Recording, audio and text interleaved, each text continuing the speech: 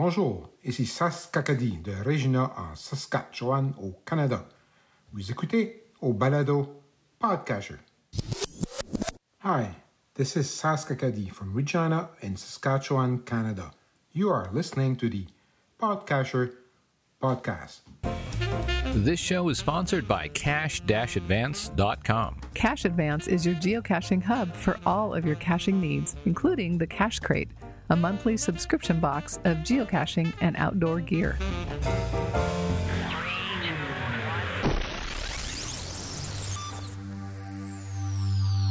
This is the Podcatcher Podcast. The podcast all about geocaching. We consistently deliver high-quality, family-friendly shows that are informative, inspirational, and entertaining.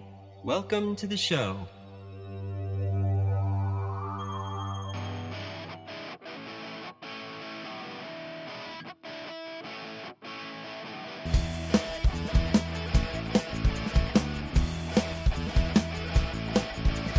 Hey, I'm Sunny. And I'm Sandy. From sunny San Diego, California. Welcome to Podcatcher. This show is packed with geocaching goodness, news, tips and tricks, and tools of the trade. Also, interviews, geocaching events, and stories from around the world. You can find show notes with links mentioned on the show and a lot more geocaching goodies at podcatcher.com.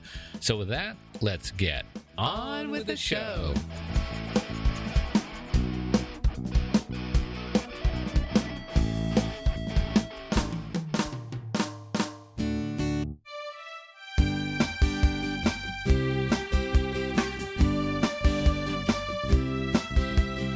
Hey, hello, and welcome to another Podcatcher podcast. We are glad you're here with us for show 724 for August 24th, 2020.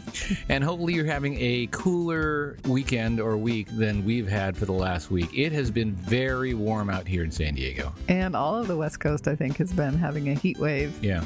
And it's been kind of crazy, so we always like to head to the coast near the water for some cool weather. Yeah, and just in case you think we're exaggerating, the entire West Coast has been hit by a pretty significant heat wave, maybe even regardless of where you are in the country.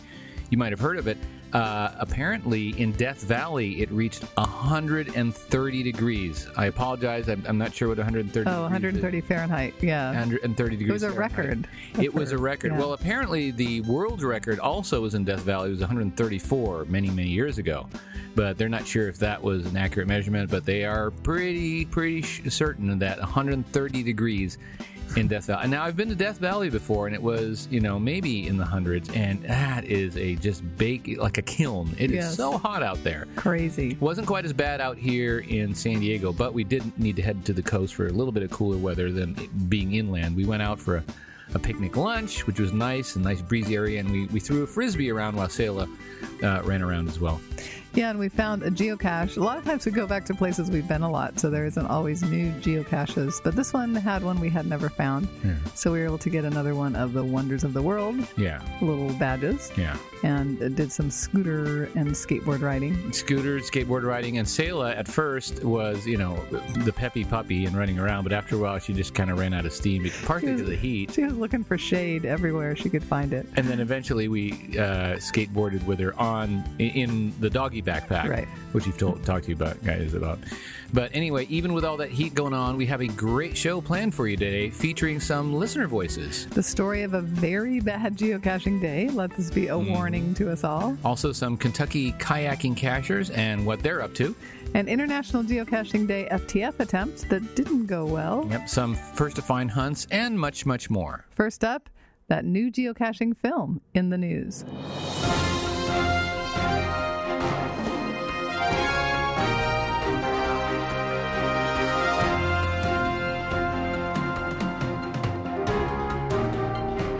Geocaching and GPS news.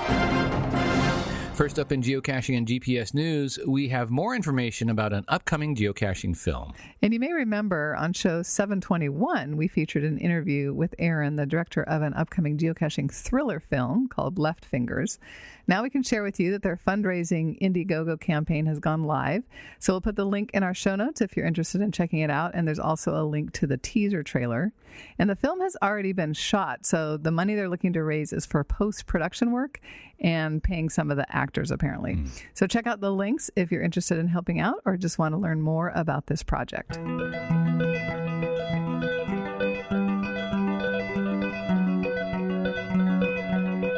Podcaster email.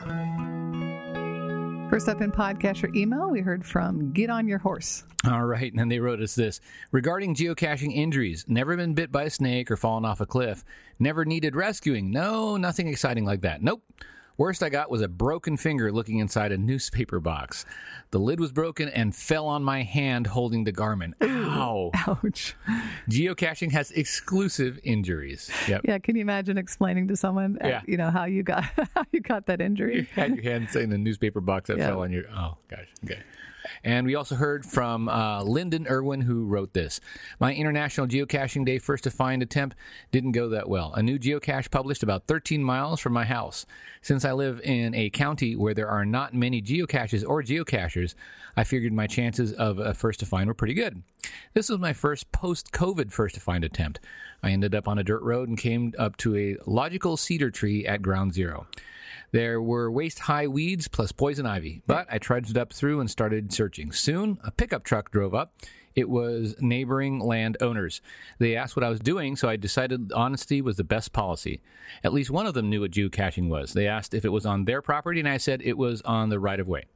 I told them that they could help me look. They laughed, and then they left. Anyway, I resumed my search, but then got itchy, and I gave up. I logged a DNF explaining my experience. About 12 hours later, I got a note from the newbie geocache owner explaining that the geocache had been deactivated. The reason? They had not placed the container yet. That's the worst. God. And we have experienced that. Yes, we have. I think many caches. Well, for that reason, the first to find, you think you're going to be first to find, and the container isn't even put out there yet. Because they don't understand. You got to hide it first. Yeah. Yep.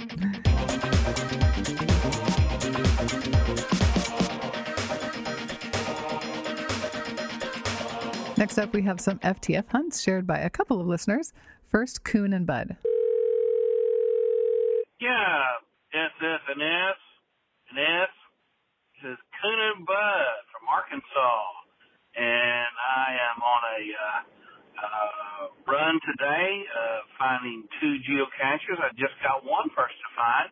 And now I'm going to go and try to find a second first to find. And I'll call back and let you know. But the first one was at a very short walking trail connecting the university to a swim center. And I got it pretty easily. I'll hang up and let you know.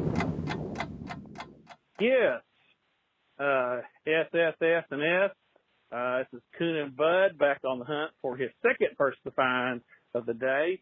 And cue the music. Hallelujah, hallelujah, hallelujah, hallelujah. I found it. First to find. 2 today out here on the disc golf course. And that was where the second one was. Anyway, so excited. And thanks for all you did for geocaching, all of you. Thank you. Bye. All right. Hey, congratulations. Way to go. Way to go. Way to go.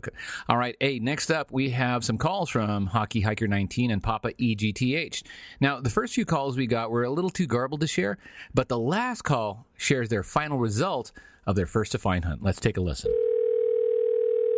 Hey, podcaster. This is Hockey Hiker 19 and Papa EGTH.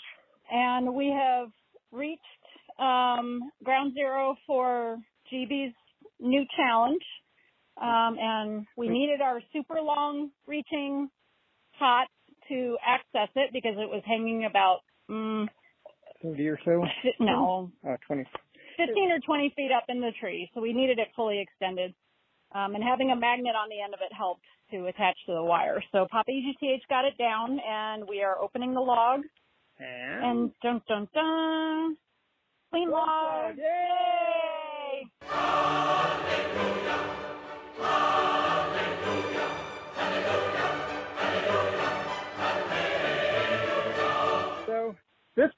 cache was placed amongst other caches that Hockey Hiker 19 and I had recently placed, and GB's happened to find basically an area where he could sneak one in, and otherwise we've got an area that a lot of people have been coming out to because of the pandemic, and it's a rather remote area. Yeah, I have a challenge, another contiguous counties challenge that's a 1/10 of a mile from this spot, and GB's did reach out to me and say, hey, you've got a space between one of your puzzles and your challenge. Are you planning to put anything out? And I told him no, I was done, and he said, well, stay tuned. And then he let me know when it published, but it was on a work day, and since I was working from home, I couldn't take the time to come out, and figured since there have been a lot of FTF hounds going after the caches that Scott and I have been putting out, that someone else was going to beat us to it. But here it is a few days later after publishing, and no one had even posted a note to the challenge yet. So we came out after doing some work around the house, and we ended up being first to find. So yay! Yay. So everybody stay safe. And keep on catching. Bye. Woohoo! Way to go. Congratulations. All right, congratulations on those first to finds.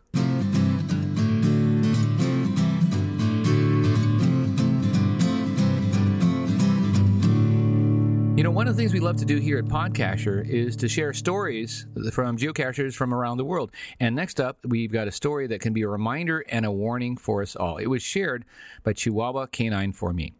A friend and a local geocacher, Pisco Dad from our area, posted the following story on his Facebook this morning. It's a long read, but it made me rethink sticking my hand in a hole without a pokey stick the next time I go geocaching in the woods. Now, he's found over 30,000 finds, so you'd think he'd be a little more cautious.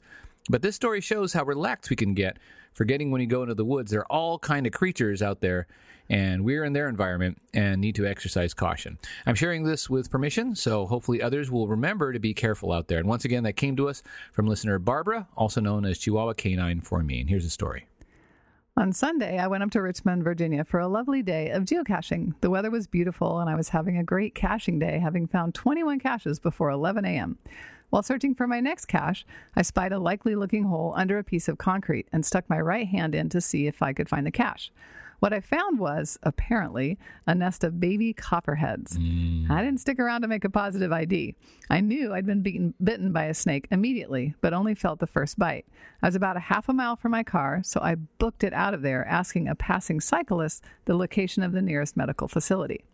I got in my car and started driving the 3 miles to the nearest urgent care.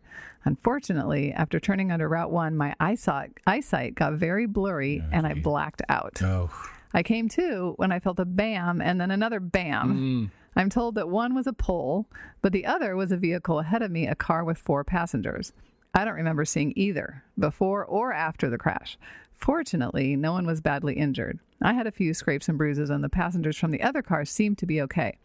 Unfortunately, my car did not fare as well. The police and an ambulance arrived pretty quickly, and I was taken to a nearby hospital. The trauma team seemed more concerned about my injuries from the crash than the snake bite. So after a CT scan, blood tests, and a bunch of other tests and treatments, it was determined I had no serious injuries. Well, except for having been bitten at least twice on my index and middle finger of my right hand by one or more copperheads. My fingers and hand had started to swell up at that point, and my hand was extremely painful. After the doctors consulted with poison control, I was admitted to the hospital for observation overnight. Since I hadn't actually seen the snakes and couldn't be sure they were copperheads, but my symptoms pointed that way, they held off giving me any anti-venom serum. Now, my hand and fingers continued to swell, and the pain kept getting worse. The nurses came in every couple of hours to measure my hand and were regularly in contact with poison control. At 3 a.m., they decided it was time to administer the anti-venom serum, so they put in the IV drip, and almost immediately I started to get some relief from the pain. My wife, Ann, and daughter, Ashley, drove up to Richmond the next morning and went and cleaned everything out of my poor little car and took pictures to show me. Fortunately, the Ashland police had come and interviewed me the night before, and one look at my hand determined the crash was caused by a medical emergency, and I would not be charged with reckless driving. That, and knowing the occupants of the other car didn't suffer any serious injuries, was a great relief. My Monday morning, my affected fingers, hand, and much of my arm were extremely swollen, and the bitten fingers were looking very grotesque due to large blood blisters. Apparently, those in the medical profession find my injuries fascinating because I've had a number of doctors approach me asking if I minded them taking pictures of my hand. I'm told that it may take at least a month or more to fully recover and regain use of my hand. I'm now figuring out how to navigate the world with only one hand and my non-dominant hand at that. There are lots of challenges, but with the help of my devoted family, I'm managing. As you may have figured out already, typing on a computer isn't feasible at this point. How fortunate I am to have such a sweet, helpful, witty, verbose, and thoughtful wife to write my post for me. Nice. Well, we are glad that everything seems to have turned out okay. You know, things could have been a lot worse. Yeah, and it sounds like this guy is not a newbie. I mean, 30,000 fines. He knows what he's doing. But, you know, things do happen. And it's so quick, you know, that you just think, oh, that's the spot. I'll just reach in, you know, without even thinking. So a couple tips here for newbies who may not know, but one of the things that would have helped tremendously would have been to just geocache with another person. Because going alone like this, I mean, look, we all know that sometimes you just can't help it but go on your own. Right. Either there's nobody around, nobody wants to go, whatever, and you just want to go out and find some caches. You know, actually there's some positive things about the solitude of geocaching, and I get that. But, you know, if you're in a risky area and, you know, if you have a choice, maybe geocaching with a partner might have been one of the things that it could have prevented.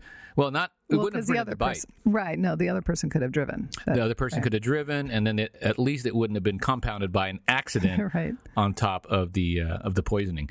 But another thing that we thought about is a tool of the trade that might help out, and that is what we're going to talk about in the next segment.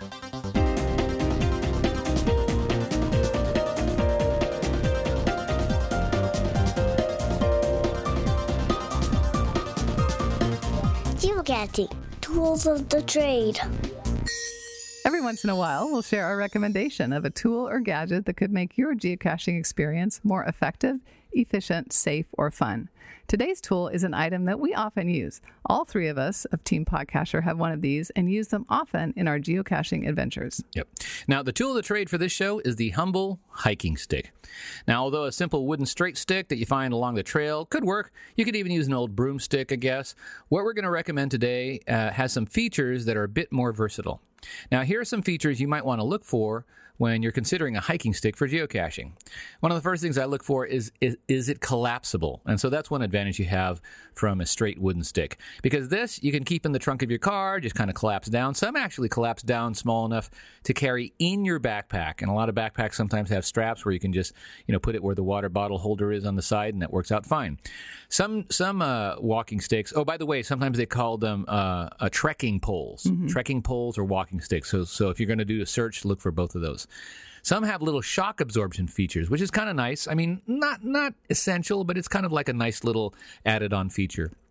A lot of them are easy to customize to your height, and they quickly change to make shorter or longer. Now, sometimes you might want it shorter, like when you're going uphill, you want to collapse it, or for a short person, obviously. And sometimes you want to make it as long as possible. Let's say you're trying to reach something just out of reach and want a really long stick.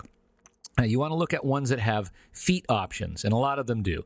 You can replace them and change around from like rubber feet that are nice and wide and great for like gripping to carbide points. Now, these are metal points that don't wear down too easily. Carbide is a very hard metal, and these are great for certain situations as well. Now, some will allow to attach a basket. And that's kind of like one of those things that you see on skiing trekking poles, and it keeps it from easily poking through the snow or even just mushy grass, because, you know, little hiking sticks that are too thin, they tend to go through grass. Right, that's something handy to have, whether you're in cold weather or not. Yep. Now, a comfortable handle is something that's in a lot of trekking poles. You know, it's a nice grippy rubber plastic type handle, and a good strap. Now, it's hard to describe via audio how to use a strap. Maybe you can search it up, or if you want, maybe I can put a video. But if you use the strap correctly, it can take the pressure off of your hand and wrist, and you don't have to like grip tight the handle the entire time, and you won't get as fatigued as easily. You're also less likely to drop it just in case. And also, what I have found handy is you can purposely just drop the stick, let it hang, and you can free up your hand quickly without having to put the stick down. Now, actually a lot of the ones I've seen, allow a mount to a camera or binoculars. It's got just a simple thread that you can put into the socket of the camera. And you can use it as a monopod to steady your shot in dim light, or you can set a timer on your camera, hoist it way up high, and get a nice elevated shot. It's pretty cool. A hiking stick is great because it helps steady your footing on uneven trails. It's kind of like you're carrying your own portable handrail. This is also great for water crossings, which we learned when we were doing the Narrows. Right. So as you're crossing water, if you need to do that, it's just something else you can put under the water and helps you stay steady. It also helps going up and surprisingly coming down a steep hill. So when you're going up, like we said, shorten it a little bit, and you can use it as just a little bit more leverage. And when you're coming down, you can kind of slow down your pace and take a little bit of weight off your knees. Now, as far as animal encounters, it might not help you against like a charging grizzly. Probably not. But it actually might be just what you need to thwart an unruly raccoon in a pinch. I mean, if you can just use any long stick, and if you already have it in your hand, that's good. Hiking sticks we found are great for poking around prickly bushes, and there's a lot of them here in San Diego, where you just kind of want to look under the bush, and you just use it to kind of move it slightly off to the side, and also sticking into dark holes, as we just heard, before you actually put your hand in there. Another thing you can do is personalize your stick. You can put geocaching stickers or maybe national park stickers and kind of show off your adventurous spirit. Do you remember that time? I think it was at Zion maybe. We were on a bus. Yeah. And we thought somebody was a geocacher? Well, I saw either she had something on her that told me she might be a geocacher. I wasn't sure. Something on her backpack, I think. Yeah, it might have been something on her backpack, but I wasn't sure. And we were just sitting sort of across from each other, so she was faced in my direction. And what I did was I knew my hiking stick had a geocaching sticker. I kind of twisted in a way so she could see it, and sure enough, it caught her eye. And I kind of got that knowing smile like, oh, you're a geocacher too. Yeah. Now, they're not that expensive for under $30. You can often get a pair, which you can use together, like we said, trekking poles, or give one to a friend. We're going to put some links on our show notes to some hiking sticks and trekking poles. And do us a big favor. If you ever choose to buy anything at all from Amazon, please get there first by going through a link that we can give you. Once you're in Amazon, via our link, shop around like you usually would, but now anything you purchase can help us out. Your item won't cost you a penny more, but because you used our link, Amazon will send us a small percentage of your purchase price, which will help support this show. And thank you very much.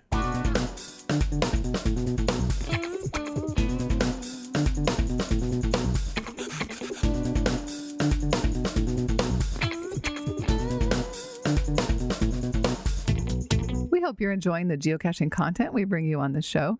We work hard to collect, curate, and cultivate relevant geocaching goodness to you in a package that's entertaining and inspiring. We love what we do, but one of the only reasons that we've been able to continue producing the longest running podcast about geocaching is because of our Podcaster Club members. Yep. Now, these listeners, just like you, have decided, hey, this is one podcast I want to make sure keeps on creating. Podcaster adds value to their geocaching lifestyle, and it's important enough to pitch in the cost of a couple of fancy Starbucks drinks a month to make sure that we can continue to deliver timely, interesting, and relevant content and be a geocaching resource that you can count on and trust. Now, step up and become a Podcaster Club member. We've got lots of perks, and you can geocache with pride knowing you're part of the select listeners who make this podcast possible. Find out more and join the Podcaster Club at podcaster.com/club.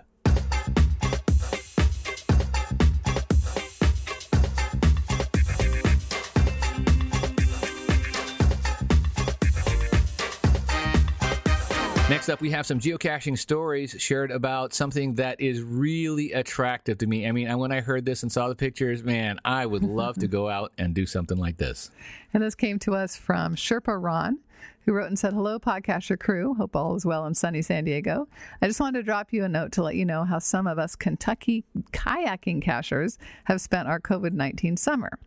Now, did you realize that outside of Alaska, Kentucky has more miles of running water than any other state in the U.S.? Wow. I did not know that. I did not know that. So it shouldn't be surprising to learn that Kentucky leads the U.S. in the number of 5 terrain caches, most of which are paddle caches along our rivers, creeks, and lakes.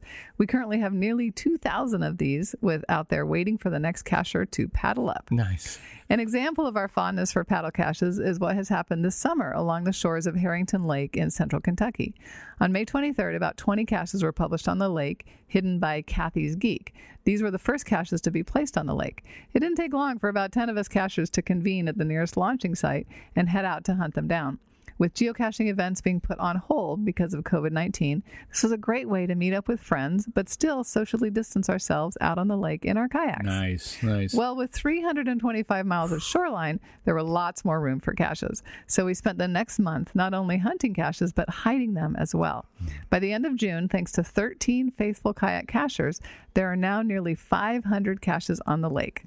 Cache types include regulars, multis, puzzles, where I goes, letterboxes, earth caches, and even a couple of events once things opened up a bit.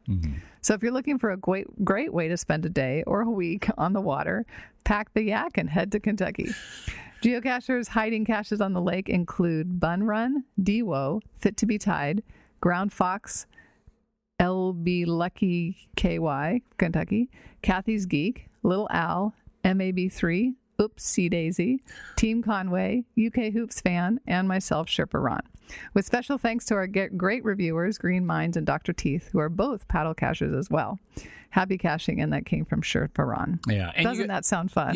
You've got to take a look at the images because it shows where they're kayaking and then a couple where they're all just kind of floating, maybe having lunch and just hanging out. Right.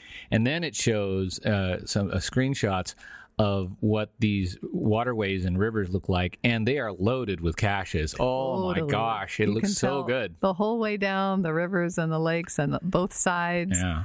I mean, it just looks like amazing place to go. And in order to access them, you're going to need to have something like a kayak or a canoe or something to get out there. So they're not going to be as easily gotten to, and they're a little bit more elite, right?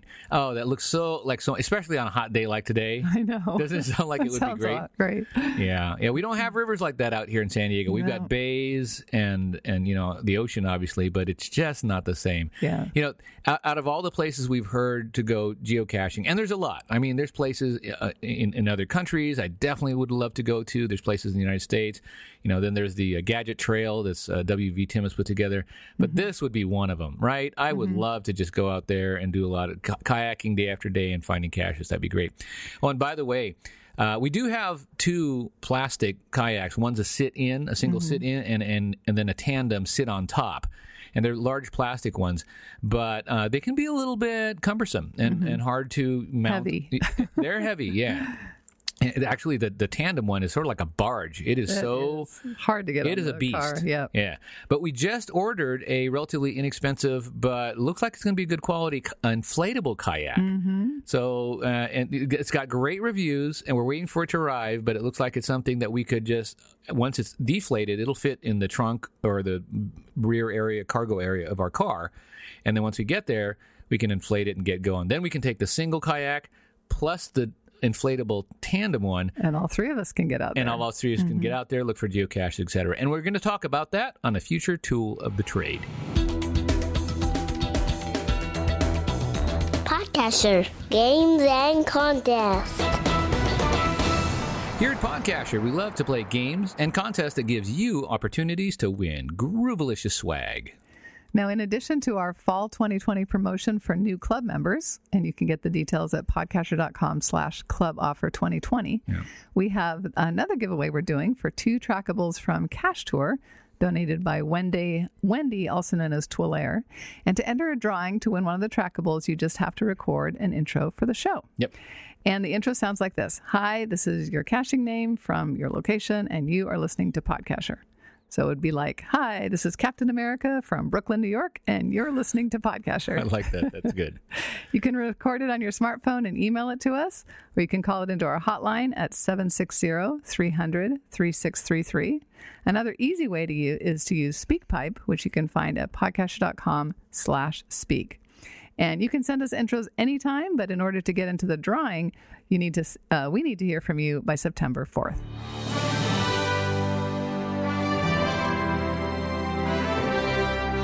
Geocaching milestones. Here at Podcaster, we love to celebrate milestones and achievements of geocachers from all around the world. And we saw on Facebook that Minnesota boy recently hit a great milestone. He posted, geocaching has been a fun hobby for over 10 years. Today I found my 5,000th cache. Ooh. Gravity Bear joined me today, as he has on many of my finds, and I chose a cache with a fire-breathing dragon for this special occasion. Great. And this is a cool cache. This is called Rusty the Dragon. I checked it out. And look at the photos in our show notes or on the cache page. Rusty the Dragon. And here's what it says. Come check out Rusty the fire-breathing dragon. He's hard to miss. There's a logbook right next to him with a Rusty bookmark that you can take when you visit. You have to drive up a driveway to see Rusty blow fire. I own the land Rusty the Dragon is on, and you have my permission to come. Created by a retired machinist who had never made anything like this before, when the owner was looking for a name, the creator suggested Rusty. The owner didn't think that sounded very elegant, but the creator said, I don't care what you call it, but in a year, it will be Rusty. The name stuck. Get this. Rusty is 10 feet tall, 14 feet long, and covered with metal scales. Mm-hmm. Yeah. It says he is surrounded by bones of Norwegians who got a little too close when Rusty was hungry. Dragons do not eat Finlanders, though. They taste too bitter. One of a kind, made by hand, fire-breathing dragon. Yeah. So we'll put a link on our show notes. You should definitely check it out. You got to check it out. When I first saw it, I thought that fire was like photoshopped in or something, but it's apparently a fire-breathing dragon. Yeah. I wonder how they got that to work. All right. Hey, well, thank you for that milestone. That is a great milestone. Certainly worth celebrating. So let's go ahead and call in the Podcaster studio audience, and let's celebrate with them.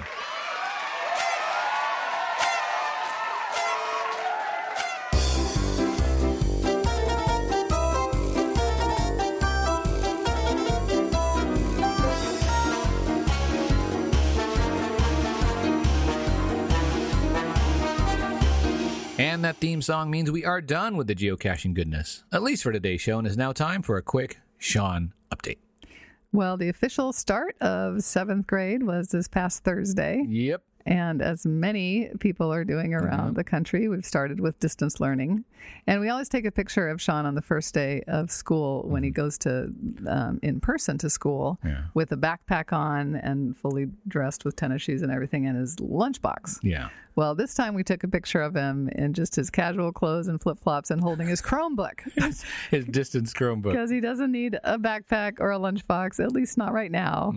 Yeah. Just a Chromebook. So we're just starting that way and hopefully gets better down the road. Well, and we started taking these pictures when he was in kindergarten. So now we have 8 of them. We take him by the banister. Yeah, we've got a banister in our house. You can see how he's growing and getting taller. It's good. You know, eventually he's going to because I frame it the same way every year. But eventually he's going to go beyond the frame of the current frame anyway. You'll have to redo the frame. Yeah. No, he's going to, and you can see. So that's what? That's 8 years. 8 years from kindergarten. And it's amazing, guys. And for those of you who have kids, you know this. And he's not done yet. Right. But the amount of growth from the time he was 4 or 5 years old, 6, all the way to now he's 12. Is and you can see his body just, he's lengthening out. He's lost a lot of that baby fat, obviously. Yeah. And he's a 12-year-old kid now. So interesting. We can put that picture if you want to go check it out, and you can check out our banister as well. All right, guys, that's going to do it for today's show. Thank you once again for coming back and listening to the podcast. We really do appreciate you being part of the community. We get so much from people out there that we're able to share with you guys. And please do us a big favor if you enjoy what we're bringing. Tell other geocachers about the geocaching goodness we bring you guys each and every week. All right, stay safe so that someday when we get through this, all of us can keep on caching. Bye. Well, that's it for the show today. We hope you enjoyed it. Make sure to visit our website at podcaster.com. You'll find our show notes, useful links, and tons of resources. We always love to hear from you. Our email is podcaster@gmail.com. You can also call the Podcaster hotline at 760-300-3633. Find out all the ways you can contact us at podcaster.com/contact. Till next time, stay safe and keep on caching.